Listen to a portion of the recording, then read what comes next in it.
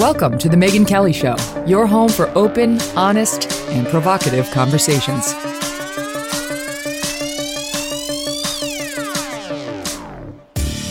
Hey everyone, I'm Megyn Kelly. Welcome to The Megyn Kelly Show. We've got a jam-packed show for you today. Right now, the justices at the U.S. Supreme Court are hearing arguments on the controversial Texas abortion law. How the court rules could shape legal battles for years to come on this issue. Alan Dershowitz is here to analyze that. Plus, the new lawsuits piling up against President Biden's vaccine mandate, the forcible touching charge against now former New York State Governor Andrew Cuomo, and whether Alan thinks Alec Baldwin will be held criminally responsible for the Rust movie shooting. Alan's actually been involved in these kinds of cases before. He was involved in that Brandon Lee shooting years ago, in that case, I should say, and has got some thoughts on all of that as Alec Baldwin finally takes to the microphones and speaks out on it. But we're going to begin today with Rich Lowry, the editor of National Review, who joins me to discuss the Biden administration possibly paying millions of dollars to families who illegally crossed our southern border, protesters shouting down a bride because Senator Kyrsten Sinema was at her wedding. It's so rude.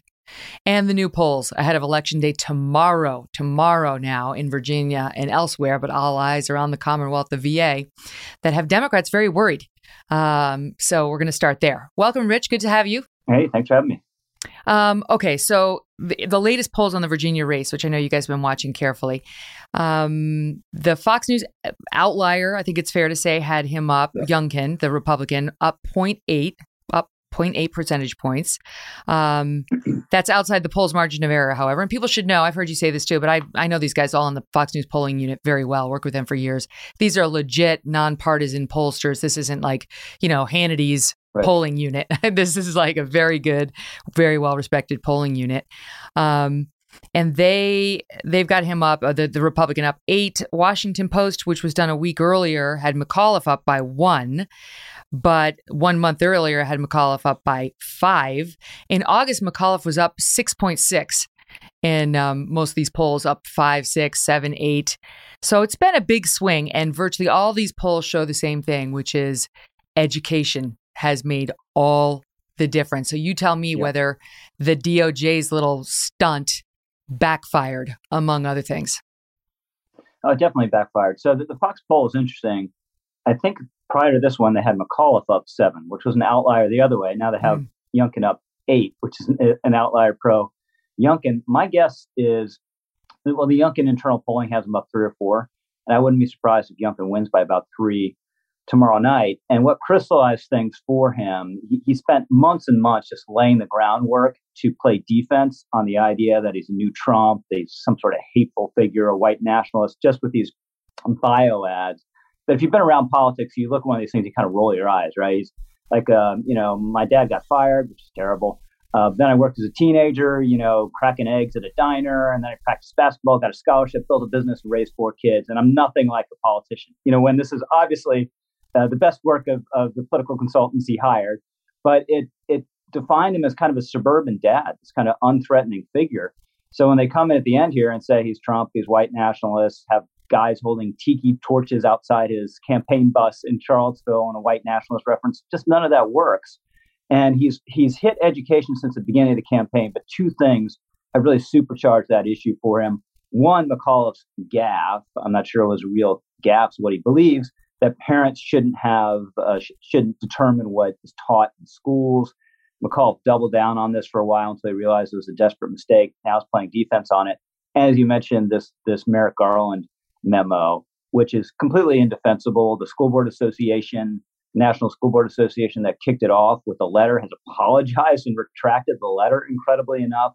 But this has just made parental involvement, the legitimacy of parents protesting, all of that made it a live political issue.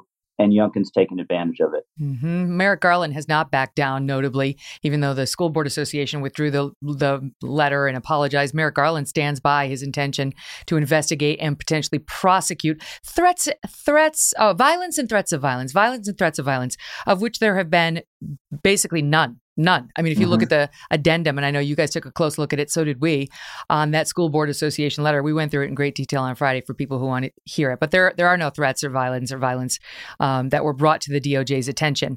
The only thing they had was that one case in Virginia with Scott Smith, the dad upset that his daughter had been raped. He's the only one facing criminal prosecution, which he should not be. So we'll see. But clearly what we're talking about now is voter backlash. And just to put a point on it, parents backed McAuliffe by 10 points 2 weeks ago, according to the Fox News poll. So parents were behind Terry McAuliffe by 10 points 2 weeks ago when it came to education. Now they're going for Youngkin by 14, a 24-point swing. I mean, very clearly something big is happening in Virginia when it comes to education. And this is not a bright blue state. It's no longer red. But this is one of the reasons why I know you've been saying this would be huge. It would point to a viable path ahead for the Republican Party in swing states like Virginia if Youngkin manages to pull this off. Yeah, so what Youngkin has done, he's shown there's a model where you can win the Trump base. And Youngkin, he's a smart guy. He ran a really serious business, CEO of the Carlyle Group. So he's been deft about this.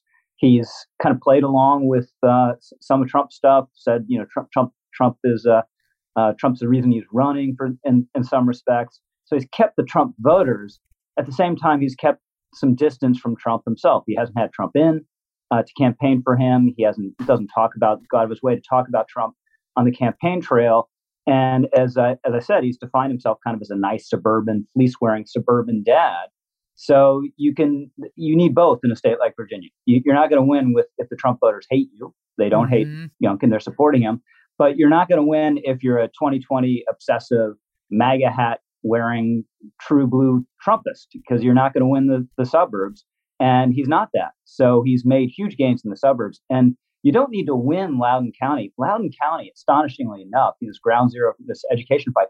Biden won Loudoun County by 62% of the vote. This is an outer suburb. This isn't like an inner suburb that's been blue forever.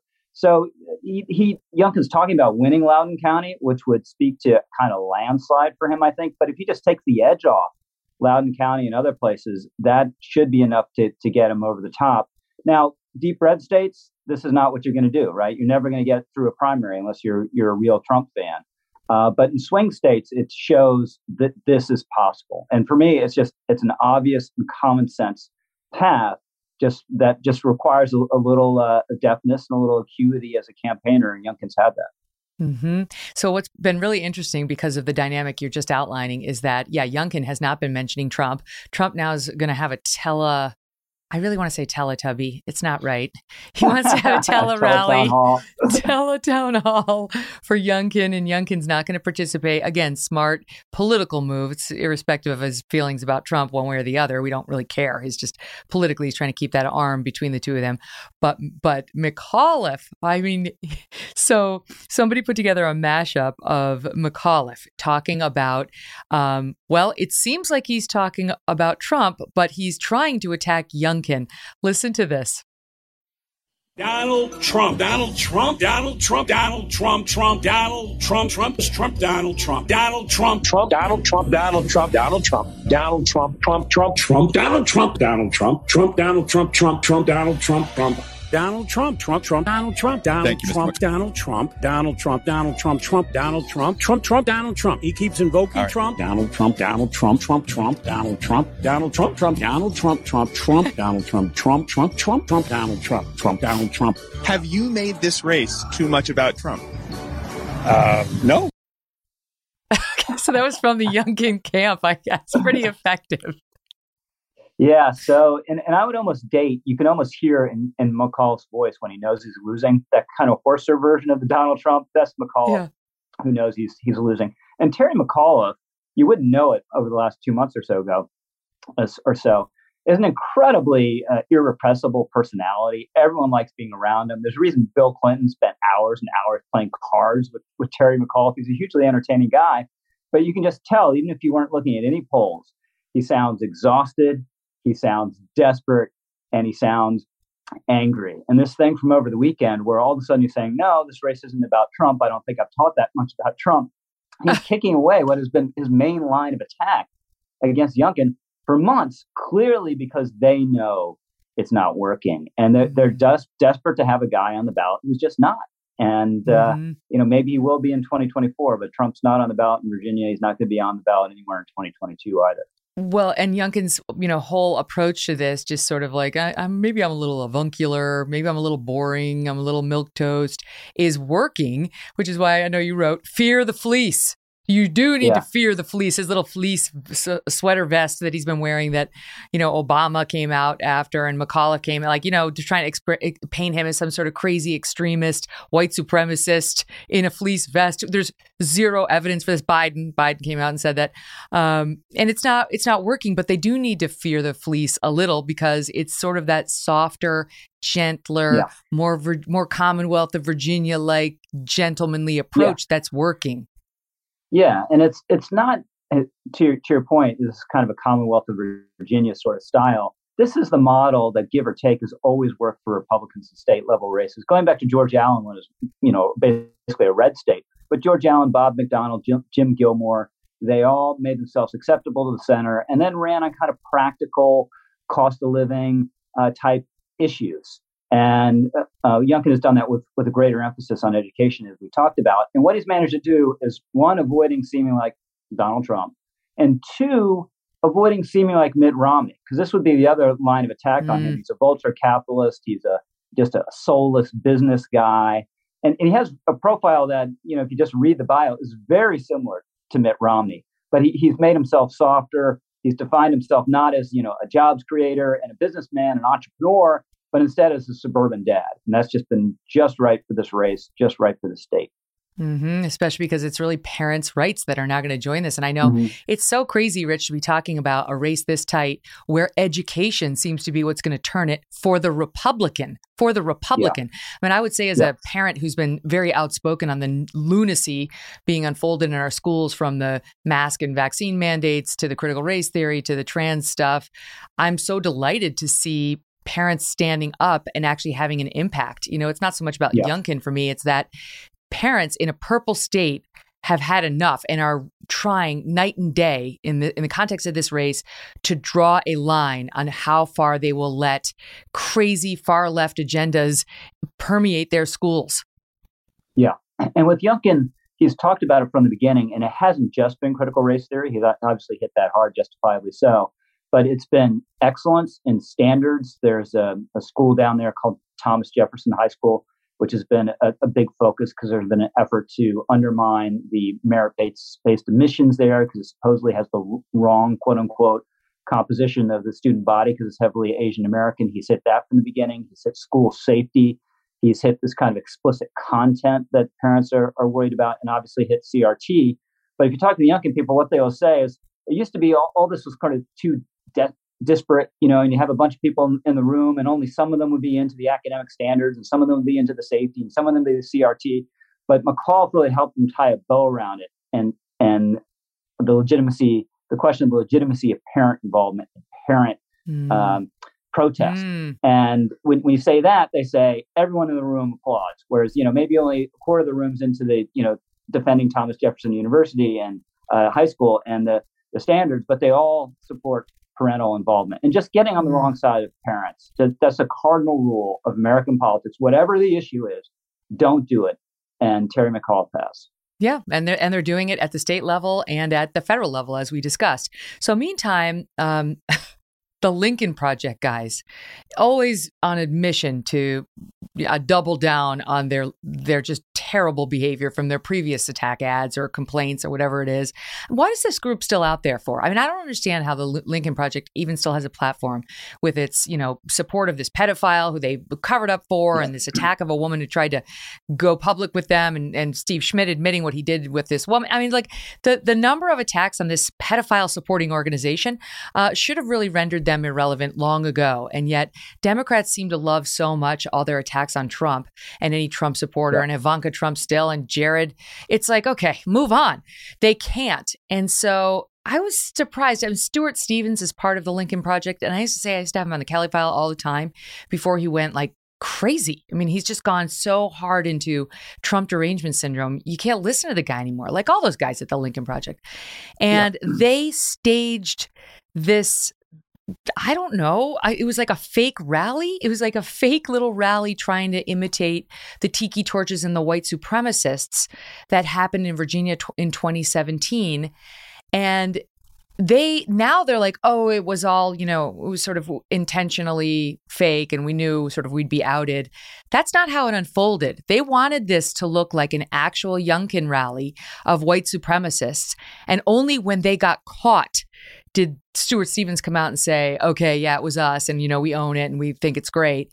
But they tried to pull a fast one on Virginia voters. Yes. First of all, the purpose of the Lincoln Project, and the purpose of it was you had a bunch of Republicans that hated Trump and the mainstream media loved it. I mean, they're on Morning Joe all the time. They're on CNN all the time, kind of pumping up what they were doing. And I sort of thought after the 2020 presidential election, they'd kind of go away. But they're still going. I mean, they raised money hand over fist. Some of it went to ill purposes, apparently, in 2020. And they're still going. Is basically indistinguishable from any Democratic campaign group now, but yet they had these 4 or 5 people, one black guy, one woman. I mean, they weren't very plausible white nationalists. I'm not sure they meant it to be taken seriously or not, but the fact is people did. And if it was just a joke, they punked their own side because you had Democratic operatives, including McAuliffe's staff and left-leaning journalists promoting this as a real thing. Joe Lockhart, former Clinton press secretary, how can Glenn Youngkin tolerate this? It shows how hateful he is. Now, a lot of these tweets were deleted without explanation, but it was a thing among people who were either too cynical to, take 5 seconds to try to understand what was going on there, or too credulous, and they promoted it. But this backfired massively. The McAuliffe campaign says that they had nothing to do with it. Who knows? They jumped on it really quickly for having nothing to do with it, but it was clearly an embarrassment for the Democrats. It's the several members of the McAuliffe team had retweeted the original item as though it were real. This is from the Wall Street Journal editorial. Campaign communication staffer Jen Goodman calling the Tiki Torch photo disgusting and disqualifying. McAuliffe spokesperson Christina Froelich said, "This is who Glenn Youngkin's supporters are." So far, no apology for that smear. And the press, as the Journal goes on to say, seems content to pretend it's all an intra-GOP squabble. The Washington Post calling the Lincoln Project an anti-Trump Republican group. That's a joke. I mean, even Stewart has long ago renounced his role as a Republican operative and all the Republicans that he worked to get elected. This is not a Republican group. This is, I don't even know what it is. It's hard left Democrat now. And they're not only not Republican, but they've been supported by the left-leaning press at every turn. And before I get you to comment on that, just want to give you, this is from Grabian. They do a great job of butting together sound bites to give you the flavor. And this is the media and how the media feels about the Lincoln Project behind this stunt.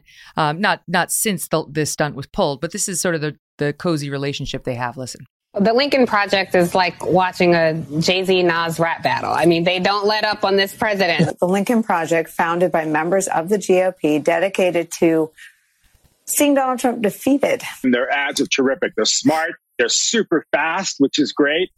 They troll Donald Trump. The Lincoln Project has just been hammering Donald Trump. I think he's starting to feel for the first time, what it likes to be losing. Take a look at this new ad taunting Trump from the Lincoln Project. Well, they're out with a devastating new TV ad. Here's the Lincoln Project's latest ad. Let's take a look at part of a new ad. I want to play an ad. Here is the latest ad. And when I say new, this one's new.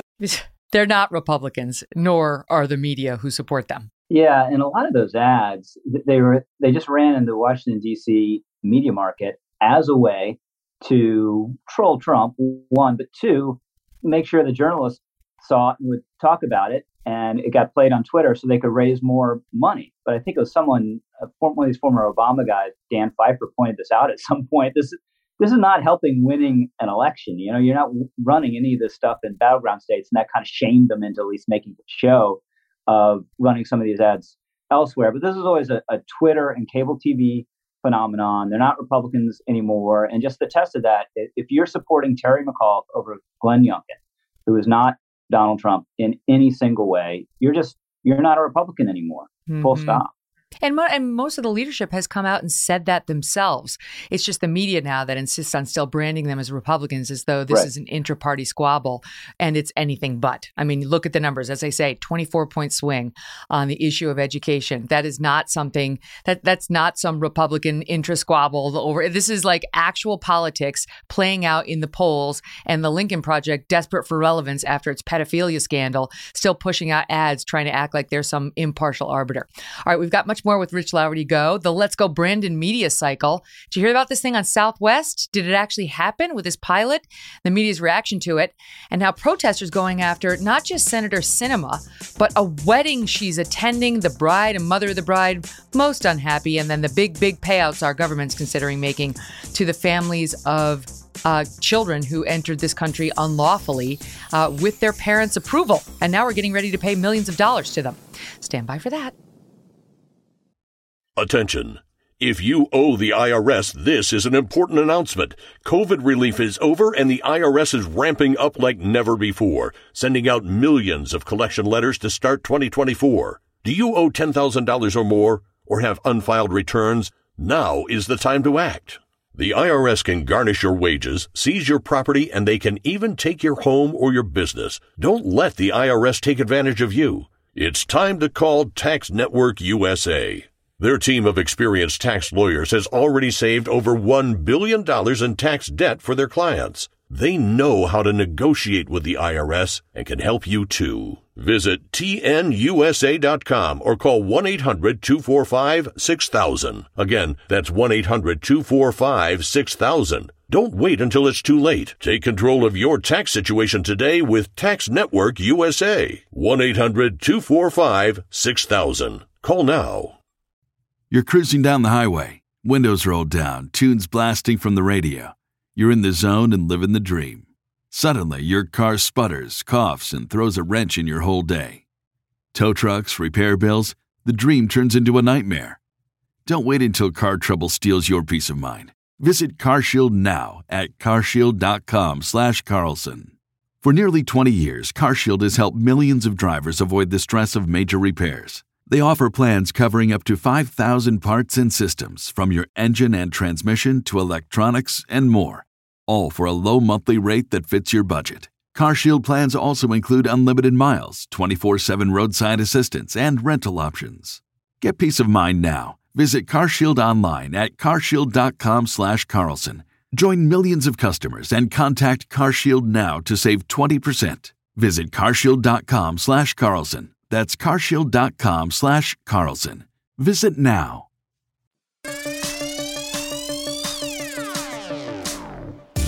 So, Rich, there's been a bit of a dust-up on the Let's Go Brandon front, which is now sort of a euphemism for F.U. Biden, based on this race car. There was a NASCAR event where the NBC reporter, hearing all the crowd chant F.U. in the actual explicit terms, Biden, said to the race car driver, Brandon somebody, "Oh, they're chanting, let's go, let's go, Brandon."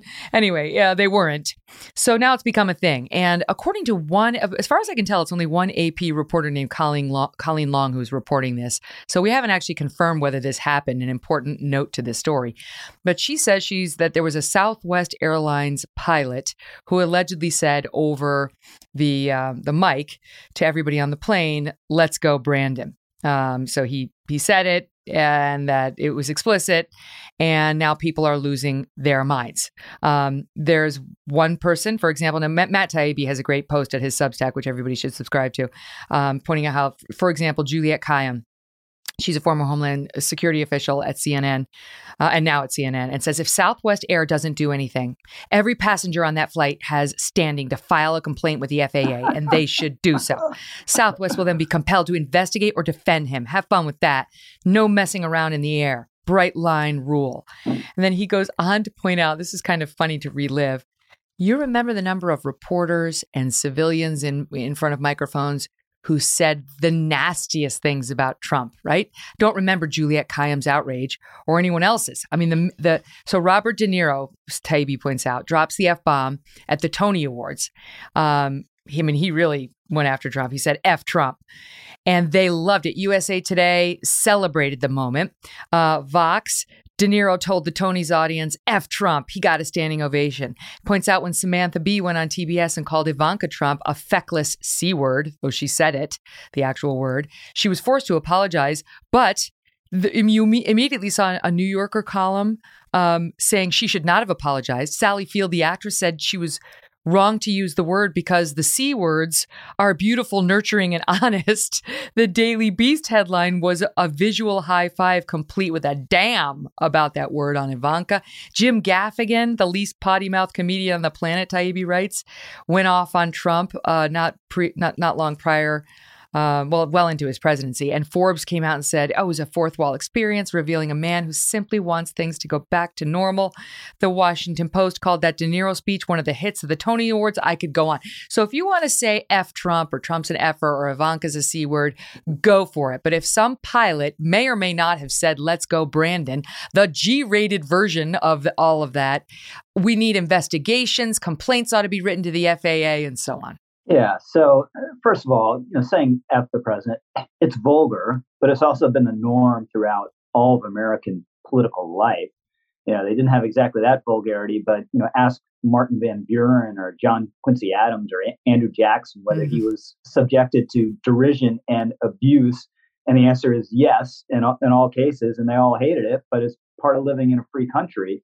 And the thing about Let's Go Brandon, it's a joke version of F Joe Biden. And it's not just the jibe at Biden, it's making fun of this whitewashing or misunderstanding, whatever it was, of the phrase. It's funny. It's meant in a relatively lighthearted way. And as you say, we're not sure whether the pilot actually said this. There's been some people saying maybe he said, let's go Braves, but then there's an audio out there kind of suggesting that, but then the audio actually might have been from another flight. So who knows? But the idea that this guy, is Juliette Kayyem was suggesting, could have been experiencing a mental health crisis and was seething with anger such that they couldn't be trusted to fly a plane is absurd. And you had this other analyst at CNN, I can't say her name, I don't want to mispronounce it.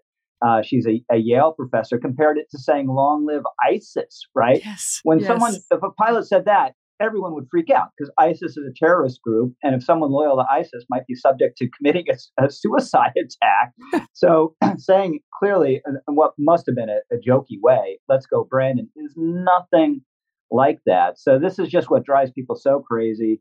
What's good for the goose is never good for the gander. And in this case, it was, F your guy for me, but not F our guy for thee. Yeah, that's right. This reminds me of back when I was practicing law, one of my fellow lawyers in my firm, we were up against just the nastiest woman. God, she was so nasty. And she was just a bottom feeder. I mean, on everything, she'd stab you in the back and she wouldn't give you an extension and she'd swear at you and call you names. And she'd always do it outside the presence of the judge. But anyway, none of us liked her.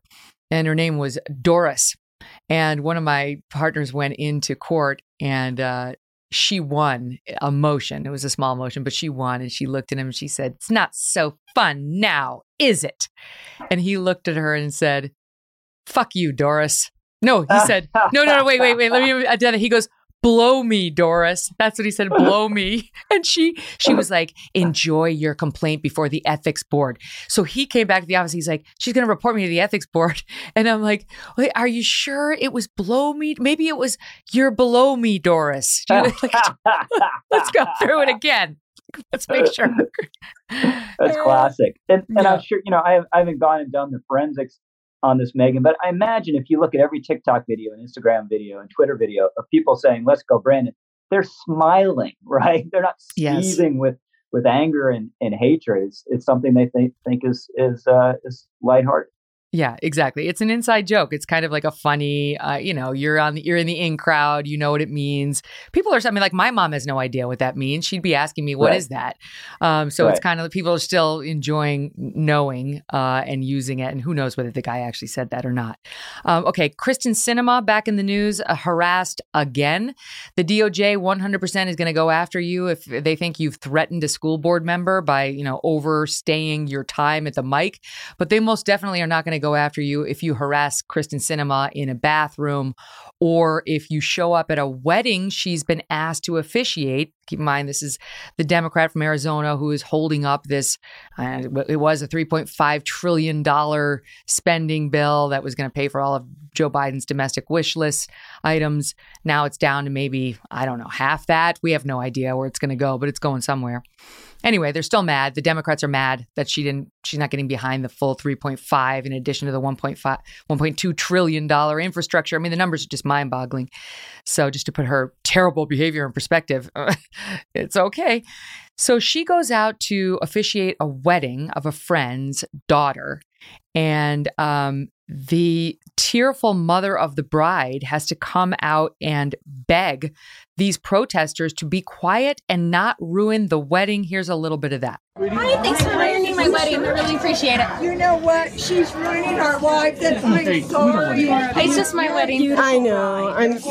Well, I really wish I could enjoy my wedding without you ruining it. I know you do. Could you just go down to the corner for an hour? How about it's my daughter's wedding? Sure. Just for an hour. Just let her get married, please. This person is not my daughter. My daughter's getting married. Will you tell her that? Did you invite Senator? Senator really here? No, listen. Tell her that we don't like what she's doing to our country. How would you invite this woman? You know what? Tell her. Totally corrupting the whole country. Tell her. I don't disagree with any of you people with your point of view and your rights. It's my daughter's wedding. So throw her out. Please just go down to the corner for 1 hour. Please. It's my daughter's wedding. Just 1 hour. Could you just Leave. Senator, leave if you have any. Leave. Shame. They're doing the Game of Thrones shame rant on her. Yeah, this is one of the worst aspects of our public life at the moment is there's no separation between the public and the private sphere. And Kristen Sinema should be able to go to the bathroom without being harassed. She should be able to go to a wedding, or I guess maybe she was officiating at this wedding, without the wedding being disrupted. And it's thuggish, goonish behavior, and that lacks all common decency. This woman who's getting married, it's a day she'll remember the rest of your life.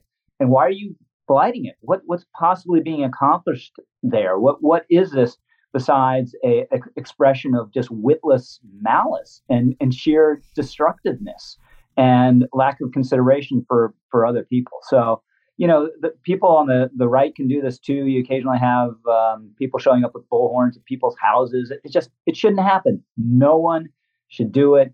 It's wrong. It's un-American. Eventually, someone's going to get hurt. We've already seen, we had congressmen shot up at a baseball field as a function of partisan hate, but we could see more of that coming unless people just kind of back off. And I'll just say the last thing I'll say about this, Megan, is, if you're in the public sphere, when people abuse you, even if they're out of bounds, it's kind of hard to take. It can get under your skin. It can rattle you.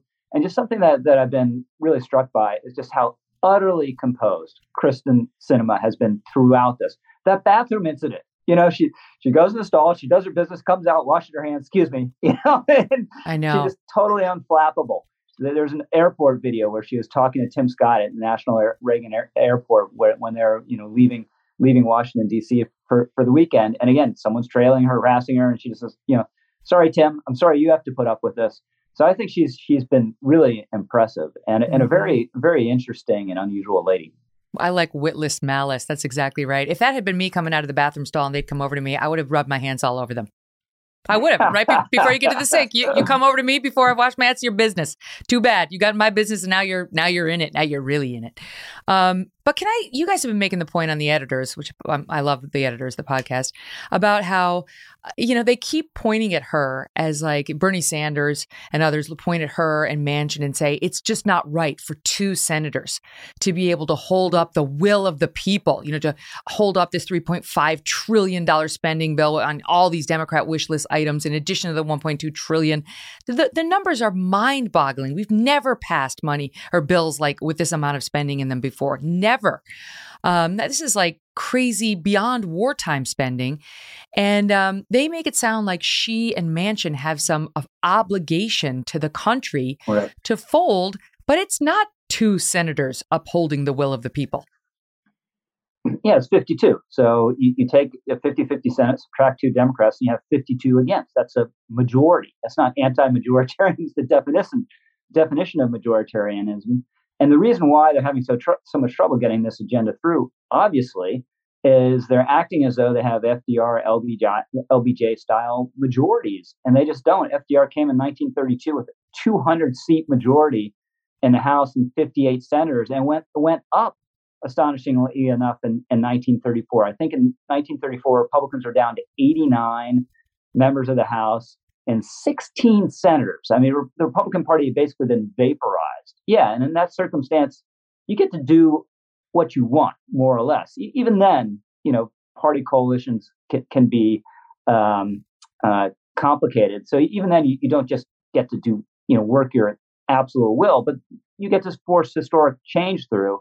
And when Joe Biden, and you lost seats in the House in 2020 and have a 50-50 tie, and certainly are going to lose the House next year, it's going to be really hard to pass through a transformational agenda. And they kind of fooled themselves. There's a lot of wishful thinking. There's a lot of wishful commentary in the press about how amazing Joe Biden was. Now the cold reality is slapping them in the face. And they'll probably still get these 2 bills, the infrastructure and the reconciliation bill. But as we've seen, they're going to be much reduced, and understandably so. Mm-hmm. Meantime, the country's not behind Joe Biden. The latest Gallup poll shows his approval rating at 42%, which apparently is lower than any other modern first-year president at a similar point in time, with the exception of Trump, who is at 37%. And 71% of the American people believe the United States is on the wrong track. That's up 8 points since August. So since Afghanistan, I mean, it was falling during that. It's kept going in the wrong direction for Joe Biden. That includes 93% of Republicans who think we're on the wrong track, 70% of independents, and even 48% of Democrats. People have no confidence in him, and they don't feel optimistic about the country, and they don't think he's competent or effective, nor do they say he's uniting the country. I mean, it's fail, fail, fail, fail. So what do you make of it? That, where does that go? Great. So yeah, other than that, it's wonderful.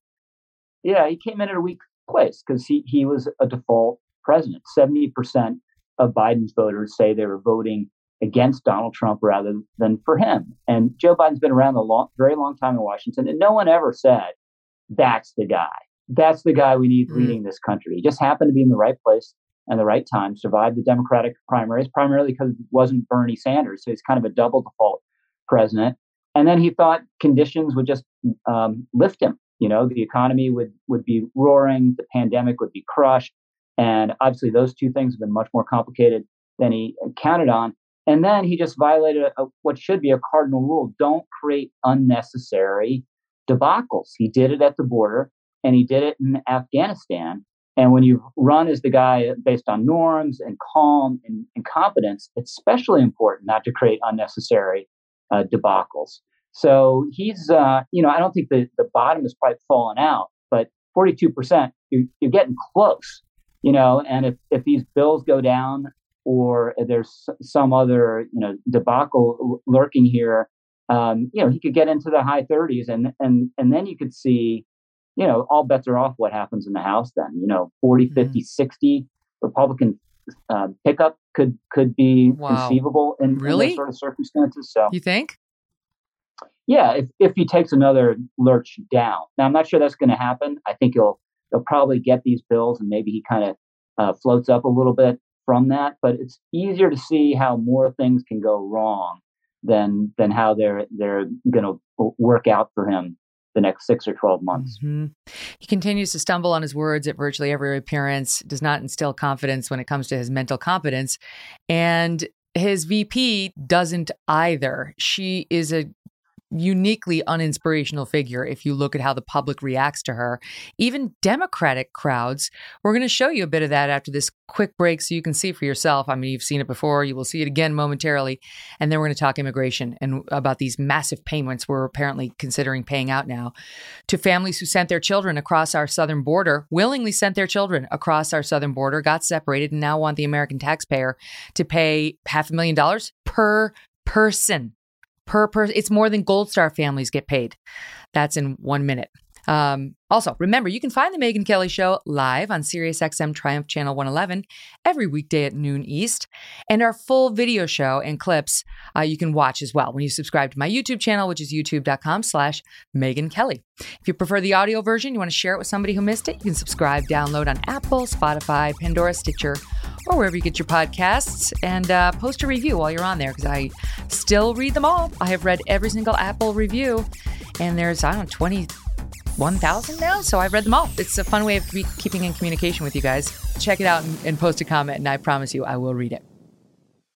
It's another morning, and you're all set for work. You grab your coffee, head out the door, and your car decides today's the day it won't start. Panic sets in. You're not just late, you're stranded. Get ahead of unexpected car repairs before they strike with CarShield, the most trusted vehicle protection company. For almost 20 years, CarShield has saved millions of drivers from repair nightmares with low monthly plans that cover up to 5,000 major parts and systems, like pricey transmission and engine repairs and check engine light mysteries. Visit CarShield today at carshield.com/Carlson. Plans include unlimited miles, 24/7 roadside assistance, help with flats, lockouts, and rental car options. Save 20% and get a free quote by visiting CarShield online at carshield.com/Carlson. Don't wait for the next surprise. Choose peace of mind with CarShield. Go to carshield.com/Carlson and save 20% today. So Biden's approval numbers are down. Optimism on direction of the country is down. And his number two is not making people feel more inspired than he is. That's for sure. So she gets involved. They're all involved now in trying to rally the troops for Terry McAuliffe back to Virginia. And gosh, every appearance she does, she fails. I mean, it's awkward. She can't land it. You know, she's just not well received by Democrats. I mean, this isn't Kamala Harris in front of a bunch of Republicans. So here she is trying to fire up the McAuliffe crowd. Watch and listen. Tell everybody you know to vote tomorrow. Nothing like saying, you want to meet me tomorrow? What you doing tomorrow? You got any plans tomorrow? Tomorrow's a good day. It's going to be a good day. But the point is... Define smattering of applause. Your thoughts? Yeah, so she's just not very good. I mean, there's a reason why she was at 3% in the polls and was one of the first Democrats to drop out. And then she won this great lottery ticket by getting selected as Biden's VP. And this, Megyn, has to be the scenario that keeps Democrats up at night. Something happens to Biden, right? God forbid we all wish him well. But for some reason, he can't run again in 2024, chooses not to run again in 2024. And then Kamala Harris is either already president or is running as a sitting vice president for the party's nomination. How would you turn her away, right? The first African-American vice president, first woman vice president, the historic figure at the time when the party is absolutely obsessed with woke identity politics. At the same time, everyone knows she just is not very good at this. I mean, she can't even keep stats. Her own staff doesn't like her. So that's that scenario where, you're running Kamala Harris against Donald Trump against anyone is the single worst possibility for the Democratic Party. Mm-hmm. It's like you point about how Terry McAuliffe, he's good at retail politics as a general matter, not this past month or two, but as a general matter, he's well liked and he can fire you up and he can make you laugh. She's the opposite. Even what is she saying? See you tomorrow. That's a good day. It's going to be a good day to say see you tomorrow. What is she saying? How is that her message to try to fire up the crowd? She just doesn't get it. She's not able to connect on a human-to-human level in a way a politician generally must to ascend to an office like that. So it does speak to the real predicament these Democrats are in. Yeah, it's Hillary. It's the same problem Hillary Clinton has. There's just a lack of relatability there that goes back at the end of the day to a lack of sincerity. And, very often politicians fake sincerity, right? But you have to be good at it. The good ones. Right? Because if you're not good at it, people feel it's false and no one's going to like you, even the people who agree with you on every single issue. And Kamala Harris just has this problem in a huge way. And it's not something, you either have it or you don't at a certain level. And it's not something that she's going to learn or not something that she's going to get better at. This is just the way she is. Yeah, like Barack Obama had, or Bill Clinton had, or Trump had. They all had that ability and she does not have it. Okay, let's talk about immigration because it's sort of a stunning headline. I think we get the Journal reporting that the DOJ, HHS, and Homeland Security are all meeting about a plan considering paying about $450,000 per person, potentially almost $1 million per family, because apparently most of these kids who were sent across the border either came alone or came with one alleged parent. They've filed a lawsuit, a lot of these folks who came across the southern border illegally, through the ACLU, demanding $3.4 million per family. They want the American taxpayer to pay them for the family separation policy that Trump put into place, which was meant to deter this kind of behavior. He didn't want more illegal immigrants coming across, and it was working. The total payout could top $1 billion. The ACLU alleges the children suffer trauma and anxiety. You could very well argue they should take that up with their parents who made this reckless decision. One of the government attorneys apparently trying to defend against the ACL lawsuit actually objected, threatening to remove his name from the pleadings because he found this so objectionable that we were going to pay $500,000 to people breaking our laws when we only pay $100,000 to the families of those who lose their lives in the line of duty, Rich. So you tell me how this is going to play politically and whether this could ever really happen. Yeah, it would be a debacle for them politically. And look, this was a bad policy. It was a mistake. The idea was you'd have zero tolerance, meaning that everyone who came across illegally would be prosecuted, at least notionally, charged with the crime.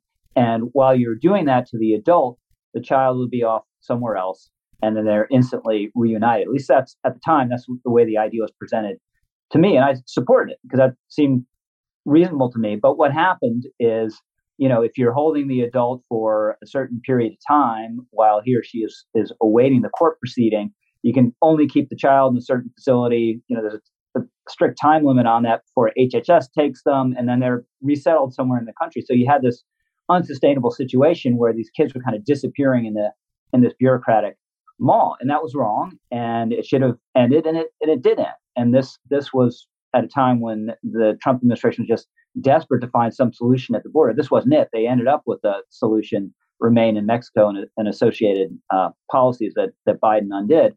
But the forcing element in this problem, obviously, is folks coming across the border illegally in the first place. And the idea that the United States government should pay them from having mistaken policy to try to discourage them from breaking our laws and violating our sovereignty, doing something they never should have done in the first place, is really hard to take. And just the disparity you point out between what these payments would in theory be and what we pay the families of the fallen. Dan Crenshaw hit this as well in a viral tweet a week or so ago.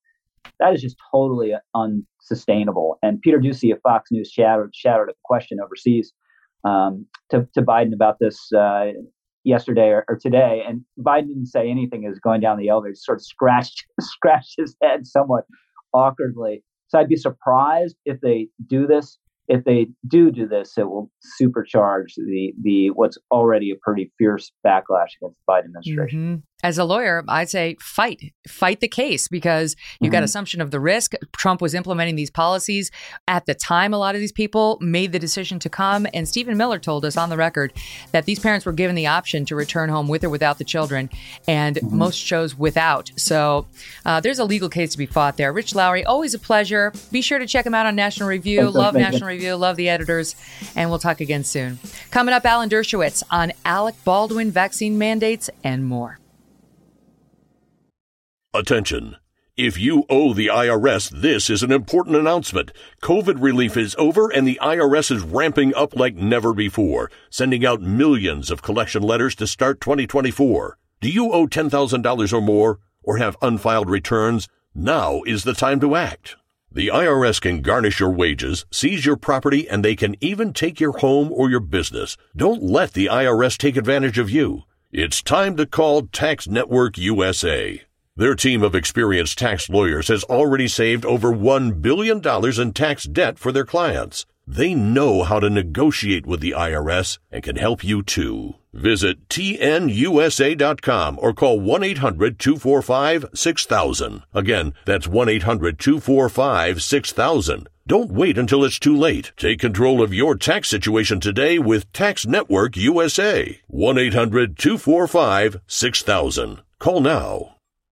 It's another morning, and you're all set for work. You grab your coffee, head out the door, and your car decides today's the day it won't start. Panic sets in. You're not just late, you're stranded. Get ahead of unexpected car repairs before they strike with CarShield, the most trusted vehicle protection company. For almost 20 years, CarShield has saved millions of drivers from repair nightmares with low monthly plans that cover up to 5,000 major parts and systems, like pricey transmission and engine repairs and check engine light mysteries. Visit CarShield today at carshield.com/Carlson. Plans include unlimited miles, 24/7 roadside assistance, help with flats, lockouts, and rental car options. Save 20% and get a free quote by visiting CarShield online at carshield.com/Carlson. Don't wait for the next surprise. Choose peace of mind with CarShield. Go to carshield.com/Carlson and save 20% today. A big day at the U.S. Supreme Court. The justices are now hearing arguments regarding that controversial Texas abortion law. And another case that could soon be in the hands of the justices, President Biden's vaccine mandate. The lawsuits against it are piling up. And joining me now to discuss it all, Alan Dershowitz, professor emeritus at Harvard Law School and author of the new book, The Case for Vaccine Mandates.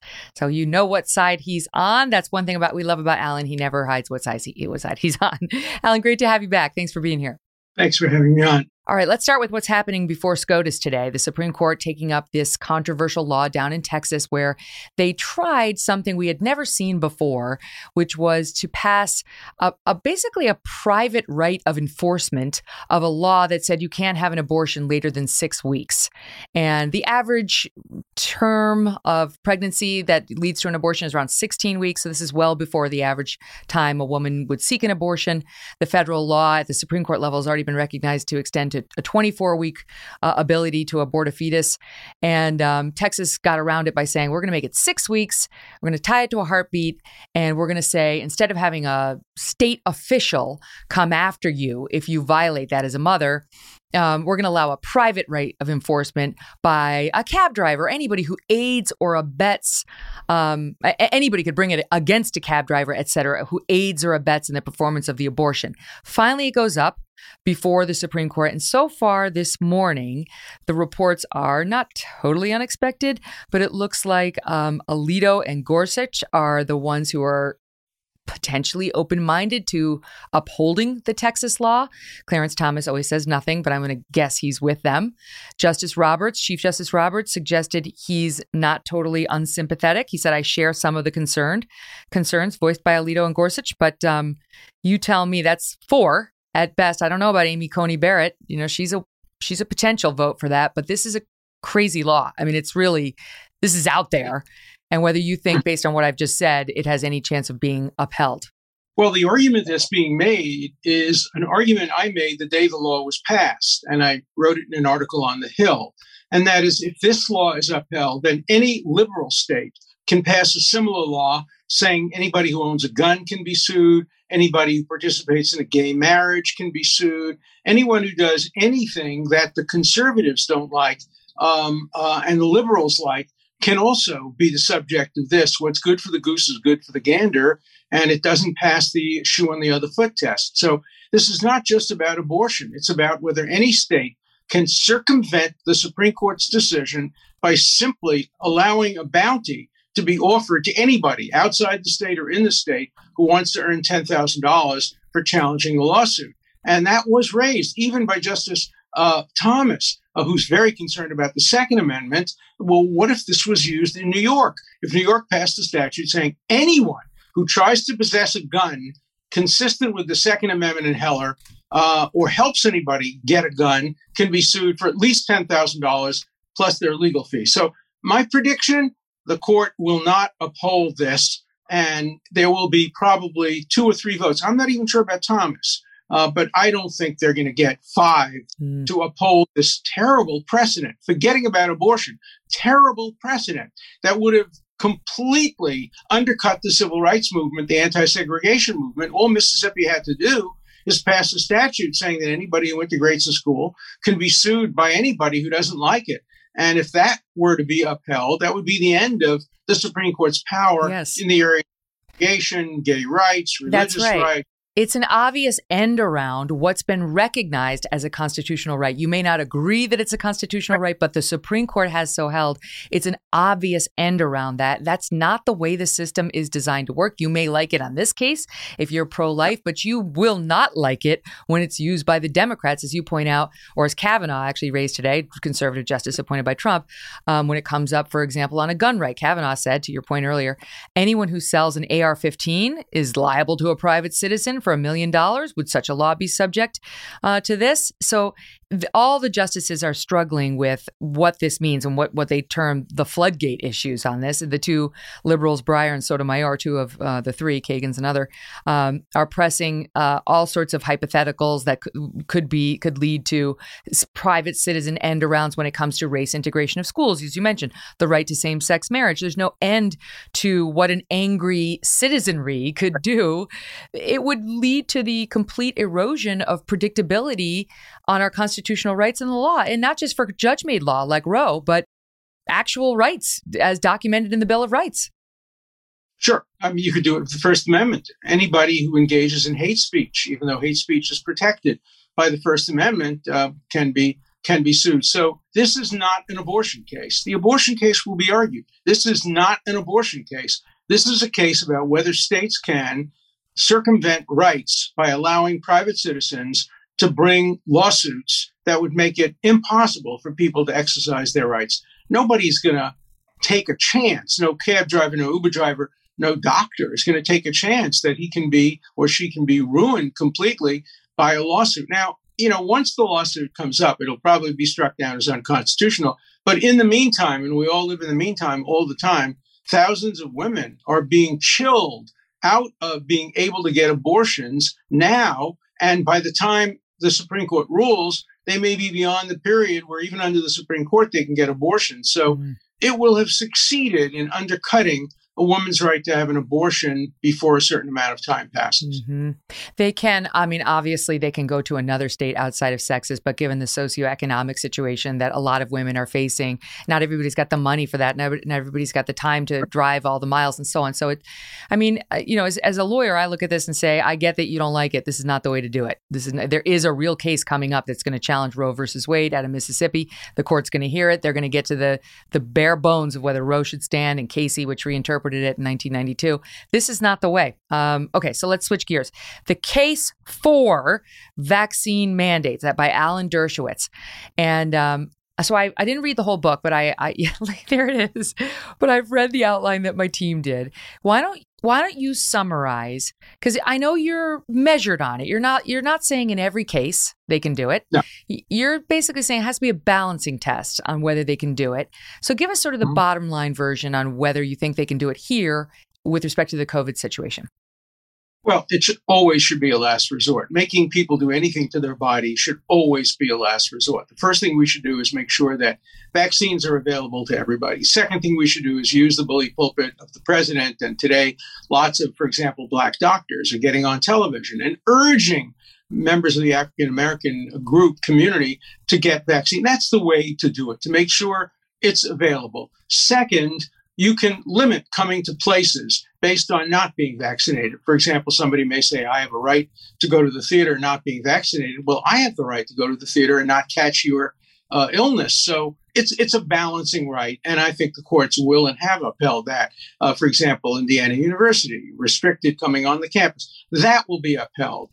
The last question, and the hardest one, will be, what if nothing works and we really have to compel people to get a vaccination like Massachusetts did in Massachusetts versus Jacobson in 1905? Of course, they only had a $5 fine, and there it was a state statute that was passed. I don't know how the court will come out on that.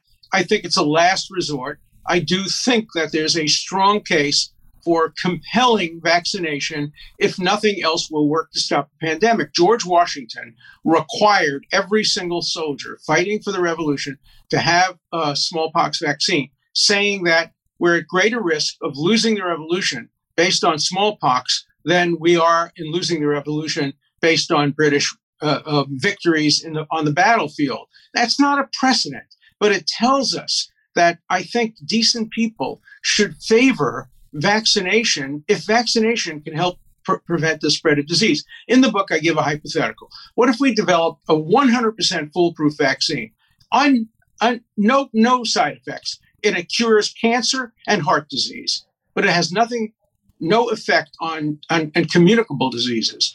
Everybody should take it, but the government should not be allowed to compel people to take a vaccine that merely saves their own lives.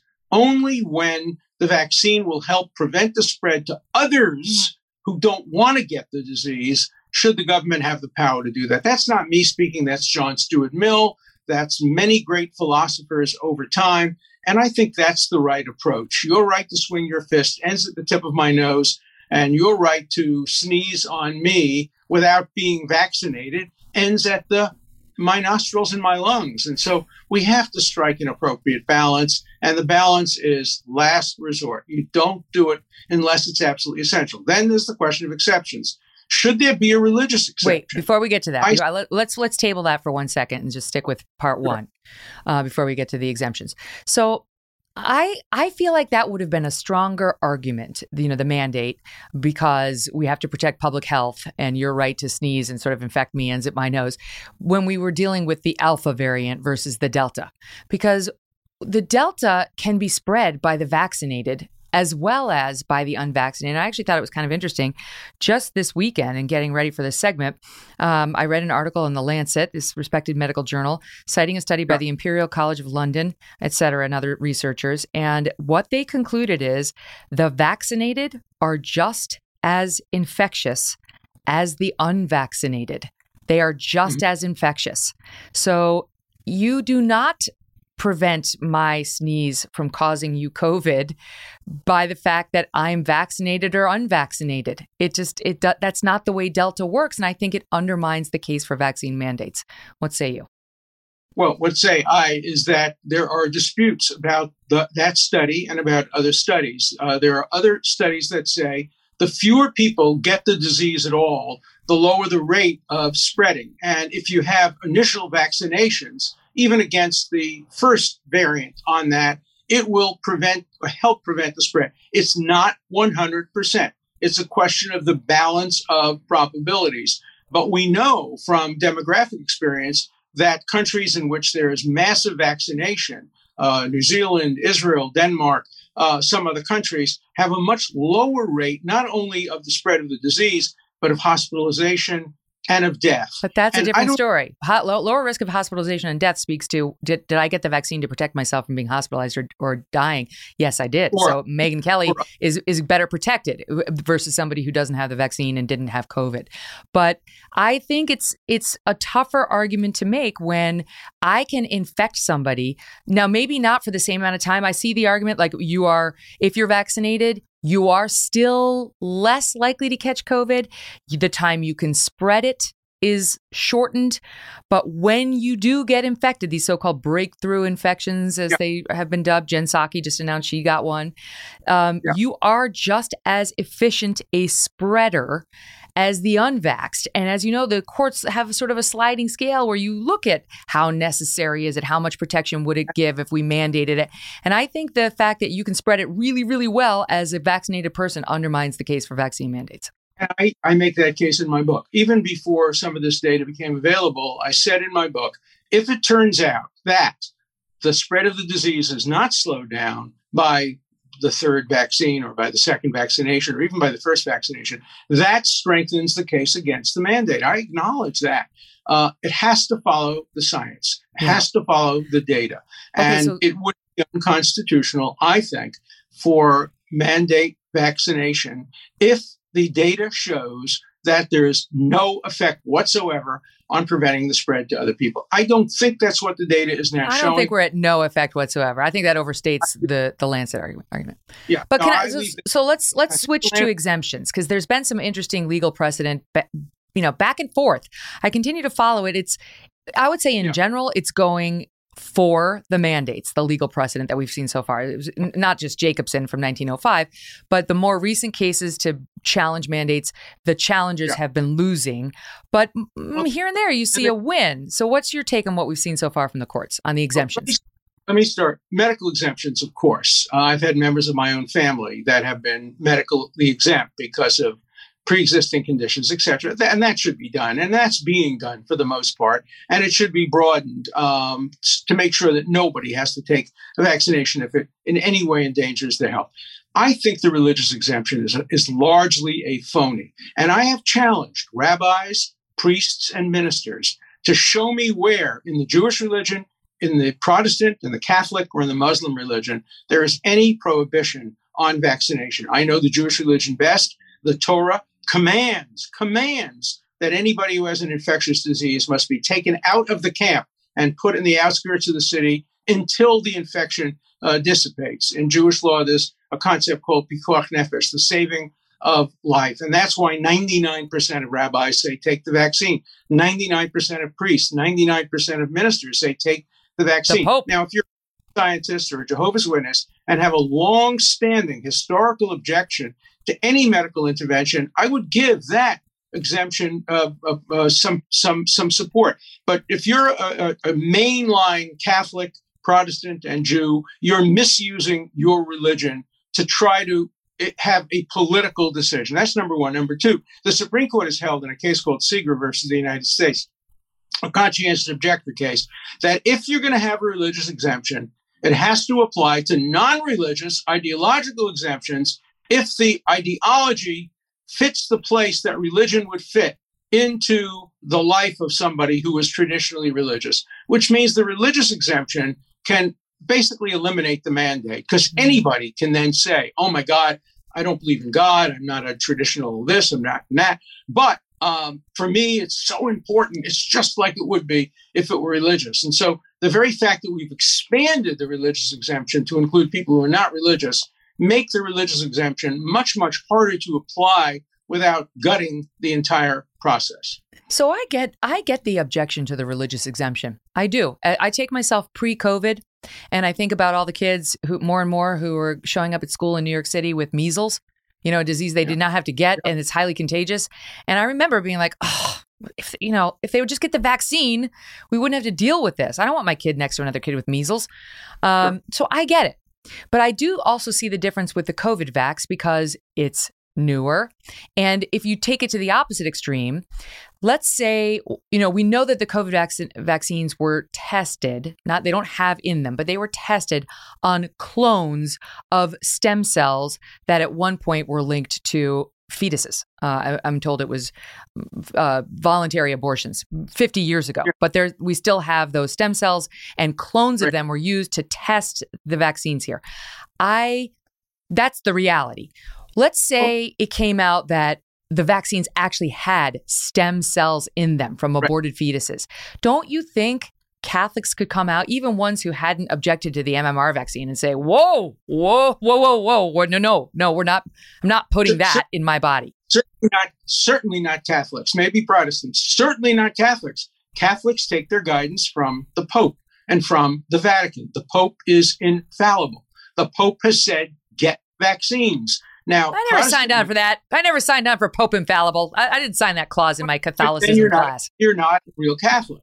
If you didn't sign on for infallibility, you're like me. I don't sign on for rabbinical perfection. That's why, I'm a secular Jew and you're a kind of secular a Catholic. You have to sign on for Pope infallibility. You have to sign on for the Vatican telling you what you're going to do. If you're otherwise become a Protestant. Protestants talk directly to God. They don't need the intervention of a pope or a hierarchy. That's why there was a revolution of the Reformation. But if you're going to say the Catholic Church says don't take vaccines, you got to cite the Vatican. You got to cite the Pope. You got to cite your priest. If you can't do that, I don't think you have a Catholic I don't objection. know if you're right. All right. So now that we've broken down my Catholicism, I don't think you're right, because we are seeing some of these religious exemptions upheld. There was just a ruling in New York. I think there was one in the 10th Circuit where more and more they're saying you do have to allow, I might be wrong about the 10th Circuit, but New York, certainly there was one saying you've got to allow for a religious exemption. You can't have these vaccine mandates without it. Religion is prevailing. The Supreme Court today has a 6-3 majority to overrule a previous decision written, interestingly enough, by Justice Scalia, which says that religion has no special status. If there's a law of general application, even if it violates your religious rights, you have to comply with it. I think there are now 6 justices, at least 5, that are prepared to overrule that decision and say that if you have a special religious exemption, you may have a right under the Constitution not to do it. So if you're asking me to predict what the Supreme Court will do, I'm on your side.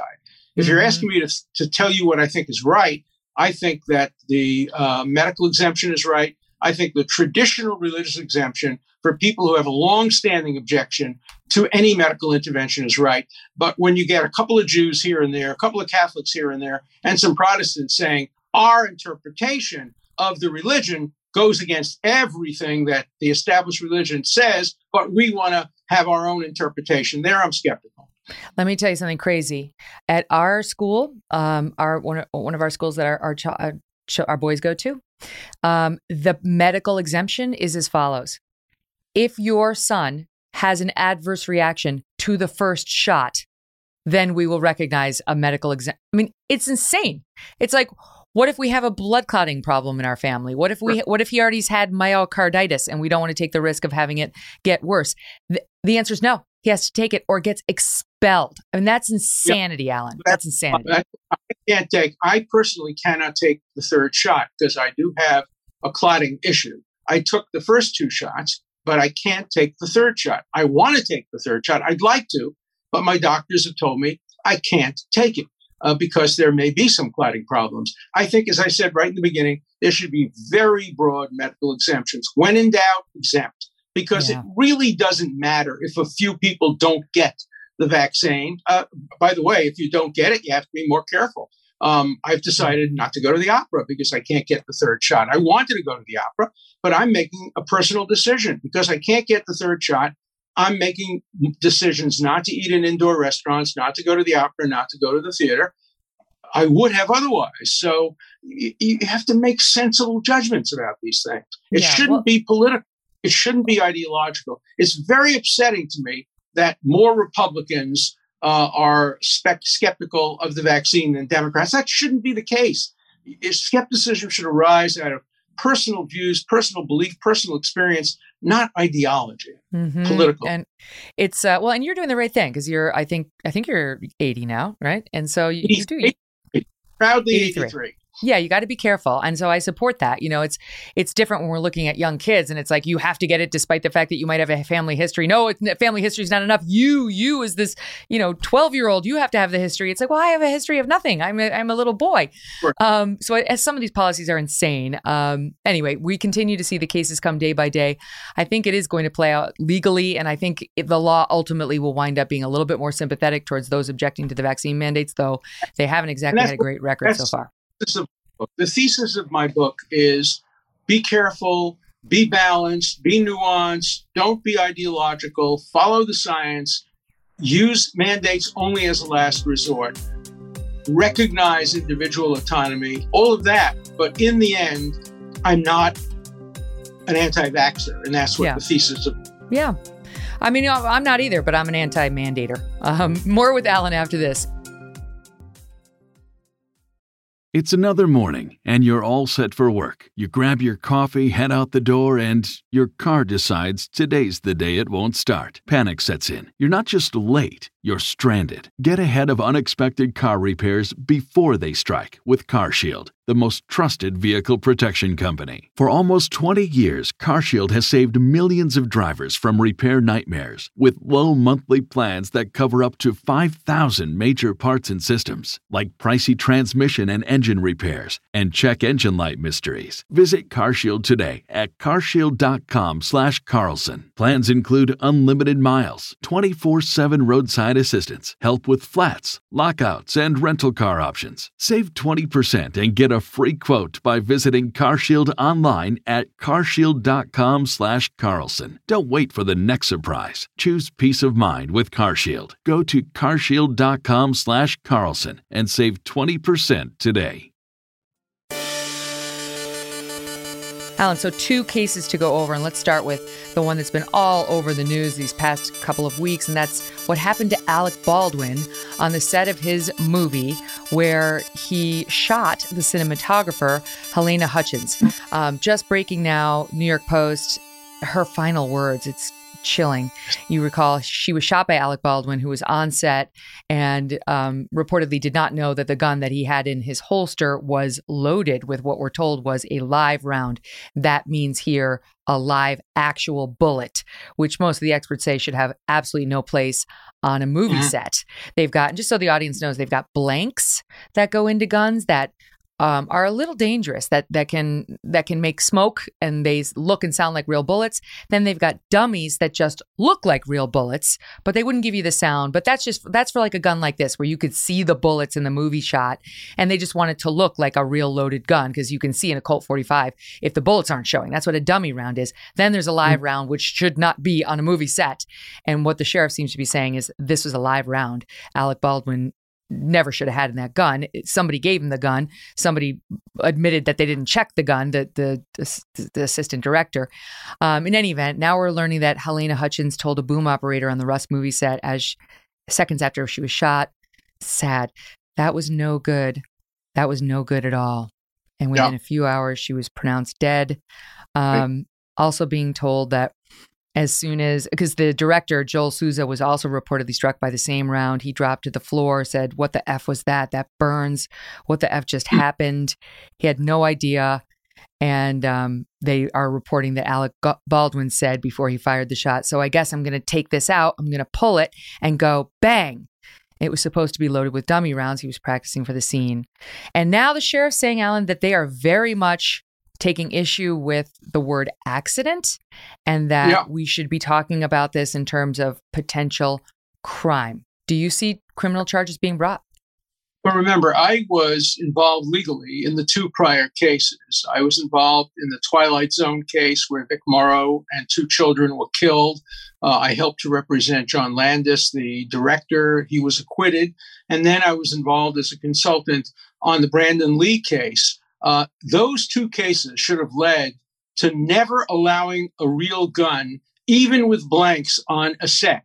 That should be the law. Fake guns made out of wax, use CGI, use all kind of special effects. Never allow a gun on a set. The Second Amendment doesn't apply to movie sets. And so this was a homicide scene. This was a homicide. The question is anyone guilty of manslaughter? Remember, the presumption of innocence doesn't operate about a set or an event. There's a presumption that if somebody is killed like this, it was a crime. It was not an accident. But then every individual has a presumption of innocence, and you have to focus on each individual. Now, I can't see a strong case being made against Alec Baldwin. He was given a gun, saying it was a cold gun. Although he was a producer, I don't know what that really means in the context of a movie like this. It's hard to pinpoint criminal responsibility on him. The person handing him the gun, perhaps. The person who is the armorer, perhaps. You can't have a conspiracy here because nobody agreed to do anything that would have caused death. But I think this should be a homicide investigation, and the effort should be to see whether there's proof beyond a reasonable doubt that any individual engaged in manslaughter, involuntary manslaughter, improper use of a gun. But this is a homicide scene, not an accident scene. And just to, you're not to get conspiratorial, but I guess we don't really know. I mean, who knows whether somebody intentionally manipulated that gun, that the armorer wasn't union. Yeah, I'm not impugning the union, but I'm just saying. That happened. That would not be voluntary manslaughter. That would be murder. But, that'd be murder. Let's not presume anything. Yeah. No, there's no evidence that somebody intentionally tampered with the gun to create a murder. There's a doubt between stupidity and malevolence. I always opt for stupidity. That's been my experience over time. So in New Mexico, where this happened, they don't have a negligent homicide charge. It would be involuntary manslaughter. That means a person engages in a lawful act, but unintentionally kills someone in a negligent way or in a way not using due care. It's a 4th degree felony. You could get up to 18 months of prison/probation. So I do wonder, because you've got the armorer, Hannah Gutierrez Reed. She would have been responsible for the gun initially. But then it was the assistant director, David Halls, who was apparently overseeing a series of on-set mishaps with that gun, and admits he did not check the you're supposed to check the barrel I actually don't know the word, but you're just supposed to check the bullets and look at each one of the 6 bullets. And he admits he didn't. And that's how he missed the live round. What do you think? I mean, do you think in a normal case that didn't involve celebrities, they would even be considering charging somebody here? Oh, I think you have to consider charging. The circumstances are such that you have to presume that there was a crime here. In New Mexico, yes, negligence is enough, but it has to be a higher level of negligence than the ordinary civil negligence. There's also another statute, a gun negligence statute, which creates a minor misdemeanor, and that also requires a degree of negligence higher than a simple tort negligence. So if you ask me in the end, do I think there are going to be criminal charges? I think it's going to be very hard to prove beyond a reasonable doubt that any particular person engaged in criminal negligence. But the investigation ought to be a homicide investigation. Mm-hmm. And it's tricky because you're going to have everybody, for the listening audience, I'm pointing to my left and my right, but you're going to have everybody pointing at each other. It was him, it was her, it was, it was his fault, including folks are going to point at Alec Baldwin in 2 different roles. Number one, this is according to Zach Knight, a pyrotechnic and special effects engineer who's a member of Local 44. This is to the Daily Mail. He said, Baldwin ignored the golden rule of gun safety by pointing the prop at someone. The gun never should have been loaded, obviously with live ammunition. But he says, every single person on a movie set has a right to inspect the weapon before it's fired, and there's no reason to ever put a person in front of a weapon that's firing. Anytime you see a movie where the barrel's pointed down the camera lens, there should not be an operator behind it. And so apparently what they normally do is they train actors. You never, just in case, just God forbid, something like this were to happen, you just never know. Right. You just never point your gun at a real person on set. And so Alec Baldwin is not off the hook legally yet, and this may explain his demeanor. Of course, the shock of having taken a woman's life, even inadvertently, has got to be overwhelming. Here he was this weekend in Manchester, Vermont, with his wife, Hilaria, dealing with the paparazzi who got him to make some comments. Listen. I've been ordered by the sheriff's department in Santa Fe. I can't answer any questions about the investigation. I can't. It's an active investigation in terms of a woman dying. She was my friend. The day I arrived in Santa Fe to start shooting, I took her to dinner with Joel, the director. We were a very, very, well-oiled crew shooting a film together, and then this horrible event happened. What are the questions that you have other than that? You met with I'm afraid I forget her name in the moment, but you met with her family in the day? Yes, her name is Helena. If you're spending this much time waiting for us, you should know her name. Her name is Helena. Helena Hutchins. I met with her husband Matthew and her son. Yeah, that's right. And how did that meeting go? I wouldn't know how to characterize it. They're mortified. You guys, you know what? No details. Do me a favor. I'm gonna answer the question. Well, I appreciate that he was probably very upset. The guy is overwhelmed with me. This is something that that, there are incidental accidents on film sets from time to time, but nothing like this. This is a 1 in a trillion episode. It's a 1 in a trillion film. And so he is in shock. He has a 9-year-old son. We are, in constant contact with him. Would you ever work on another film set that involves firearms of that nature? I couldn't answer that question. I really don't have any. I have no sense of it at all. I do know that an ongoing effort to limit the use of firearms on film sets is something I'm extremely interested in. Do you think production will start up again on No, I doubt it. So just do me a favor, you don't mind? My kids are in the car crying. Because you guys are following And them. all I want to do, as a courtesy to you, I came to talk to you. I'm not allowed to comment on the investigation. I talk to the cops every day. My point is that I'm just asking. We sat down as a courtesy now to talk to you. Now, please, would you just not follow us for the rest of Just leave us alone. Just go home. We gave you everything we could possibly give you, okay? Thank you. Condolences. Thank you. Now turn it off. Okay. I have a couple of thoughts that I'll just make on my own. You don't have to own these, but the fact that he keeps shutting his wife up is just classic Alec Baldwin. The fact that she tries to inject herself in every 2 minutes is classic Hilaria Baldwin, who did the fake accent and pretended that she was Latina and she's not. She almost slipped into her Latina accent there at the end. Careful observers will hear. And the fact that he actually stopped and spoke with the paparazzi was not smart. They follow you. This is what they do. But I don't think he should have been speaking at all. I do think he got a couple of kernels in there, Alan, legally, that were probably intentional. Like, this was a very, very well-oiled crew. That's not what the news reports say. That's going to hurt him. That's going to hurt him. This was not a well-oiled set. This was a set filled with problems. And if I were a prosecutor, I would have welcomed that statement as subject to cross-examination. The other point is that he's not allowed to speak. Of course, he's allowed to speak. A sheriff can't stop you from speaking. The sheriff has told him not to speak. And either you speak or you don't speak, but you don't go and speak a little bit and then say you can't answer the hard questions. So I think it was a mistake for him to have allowed himself to be interviewed. Mm-hmm. So he could get sued. I mean, because the civil lawsuits 100% are coming. I mean, that's no money.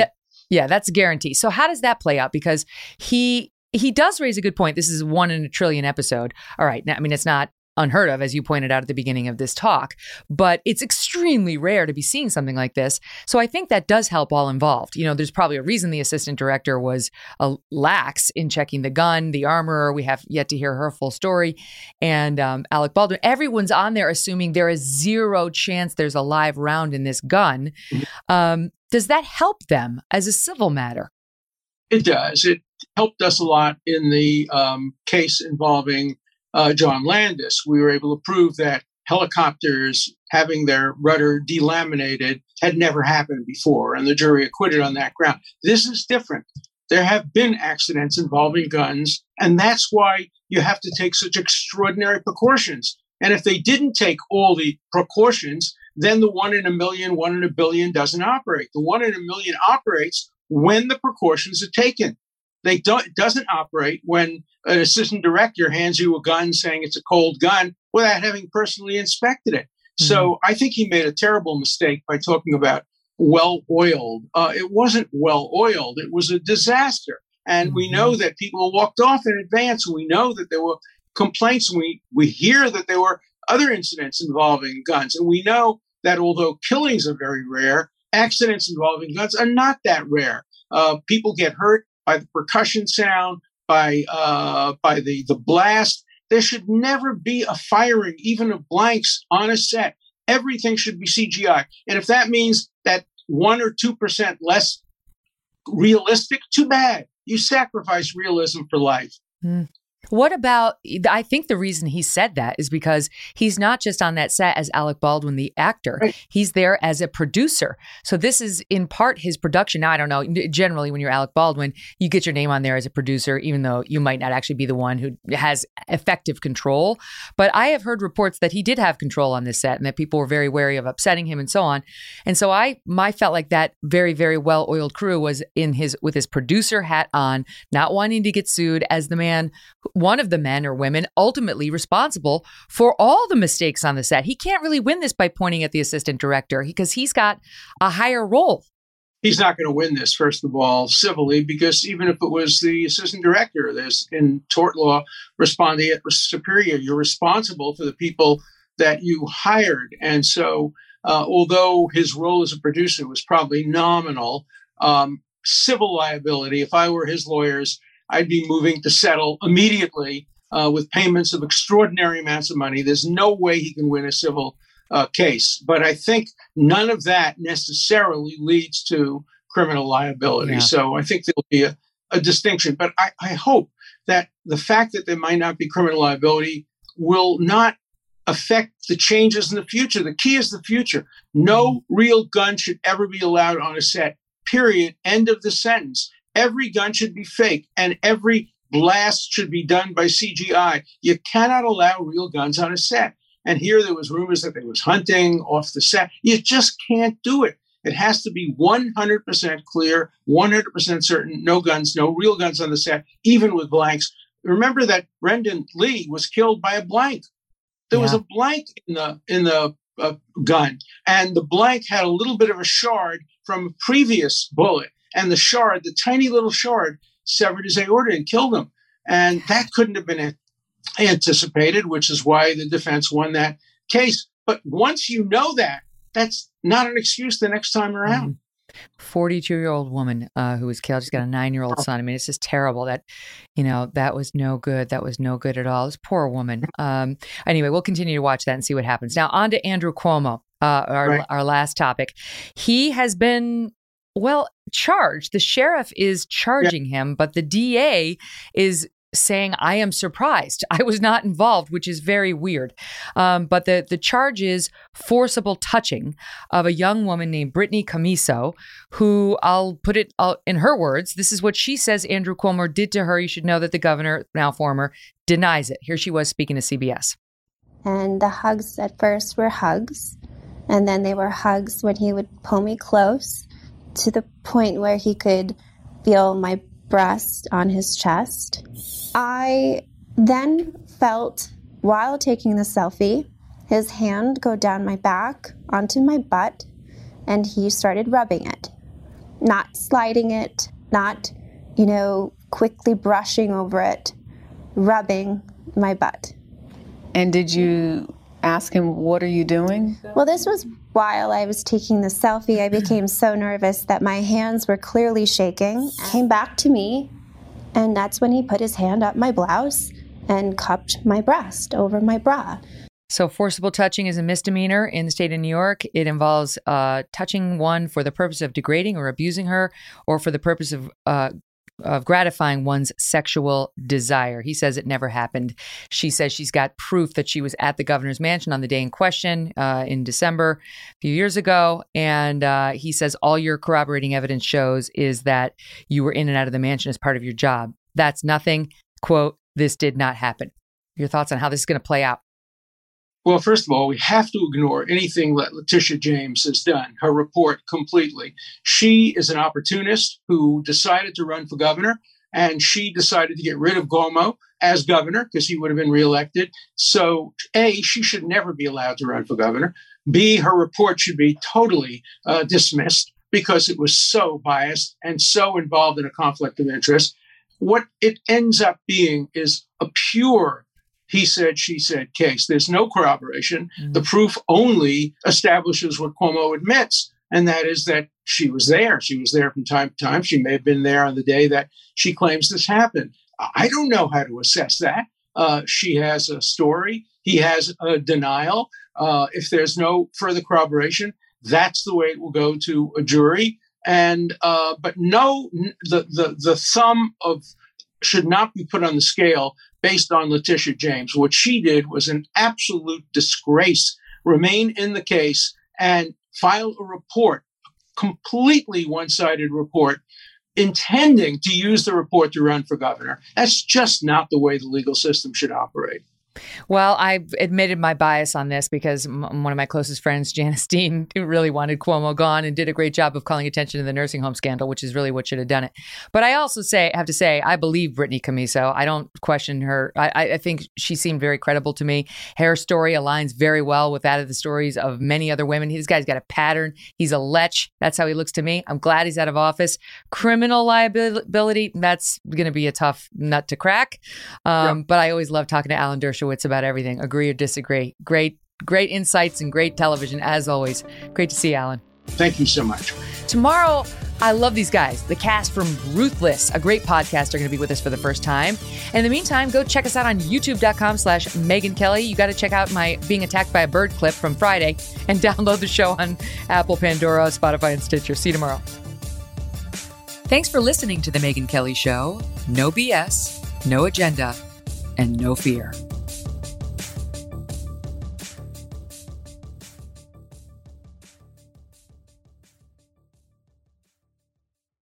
Capella University is rethinking higher education. With their game-changing FlexPath format, you can earn your degree on your schedule, so you can fit education seamlessly into your life. Imagine your future differently at capella.edu.